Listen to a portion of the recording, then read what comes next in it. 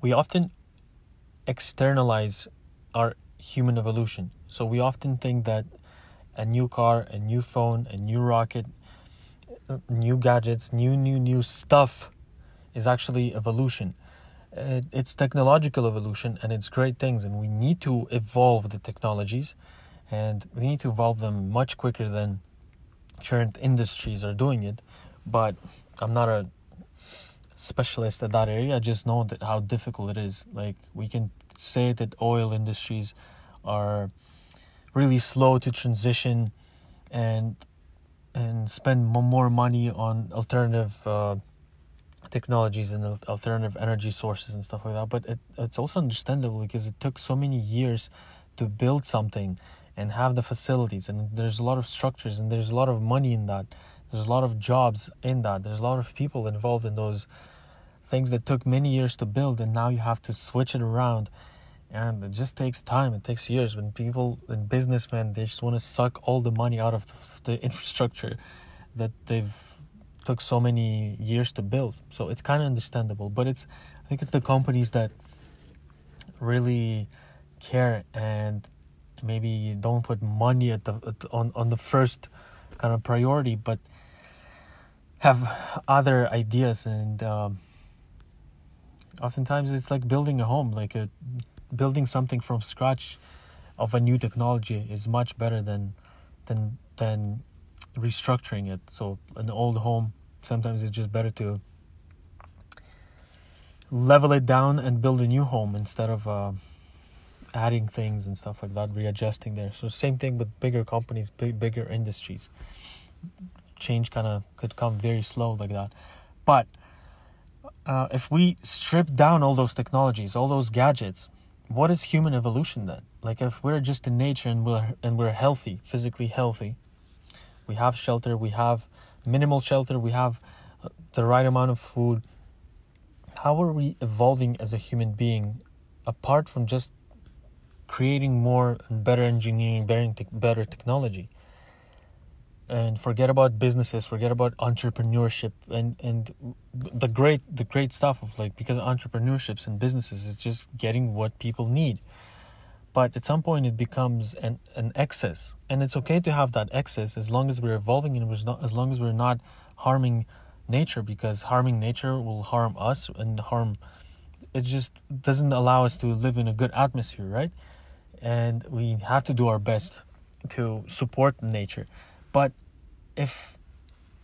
and most of the time it's up to us. I feel like humans, because of our ability to organize and create these technologies, we have to take care of planet Earth on many levels.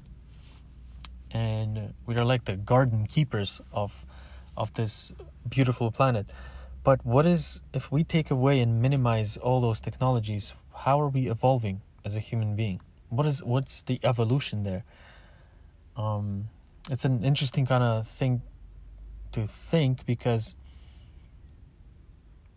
again, we often externalize what we create externally. A better rocket seems like, oh, we're evolving as human beings because now we can fly to the moon, now we can potentially fly to Mars. In a way, it's like a trickery of evolution. It's a good thing, and it's kind of obvious, because first we like used a stick and a rock to make a hammer, and now we have very profound hammering skills, how to make a beautiful hammer that's ergonomic and all that stuff. But again, it's always external. How do we evolve internally? And I think meditation plays a big part of it.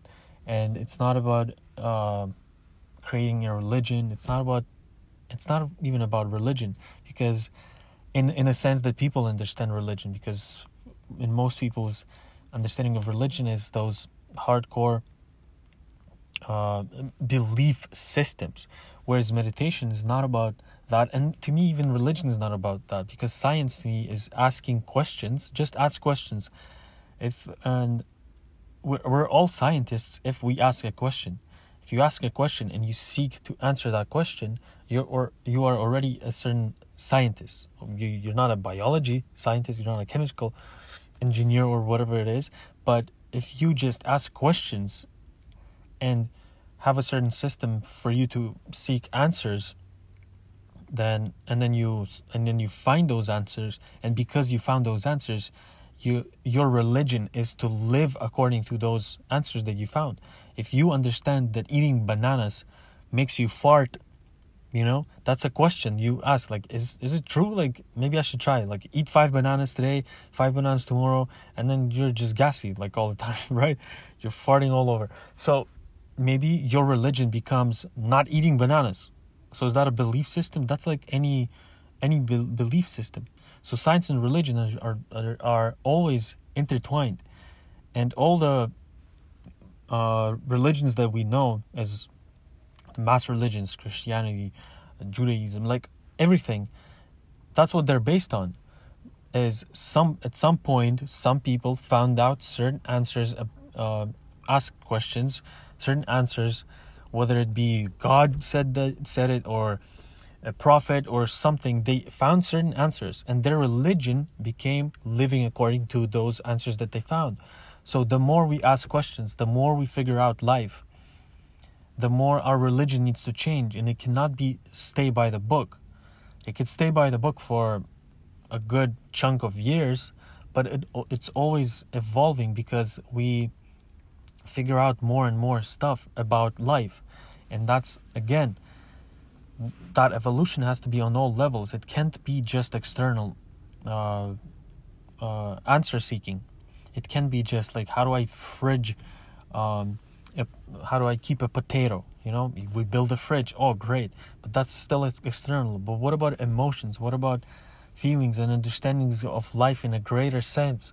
And actually having certain experiences, internal experiences, that lead to greater understanding of life, which will create a different religion. And all of that came just from an internal experience, like feeling connected to people, to nature, to animals, to other, planets, just feeling how small we are and how vast life universe is. All those experiences, that is internal evolution of our understanding of life. And again, it's not just a thinking. It starts with information, starts with thinking, starts with maybe asking questions to people who have had certain experiences. But we have to focus on that level of evolution as well, and not just keep thinking that evolution is external. Like, we buy a home, oh, I'm evolving. I bought a car, I'm evolving. I have a successful business, I'm evolving. I have a successful relationship, I'm evolving. There needs to be a very internal aspect to our evolution. And I think meditation plays a very, very big part of that. Sitting down and shutting up and internalizing our life experience is very important to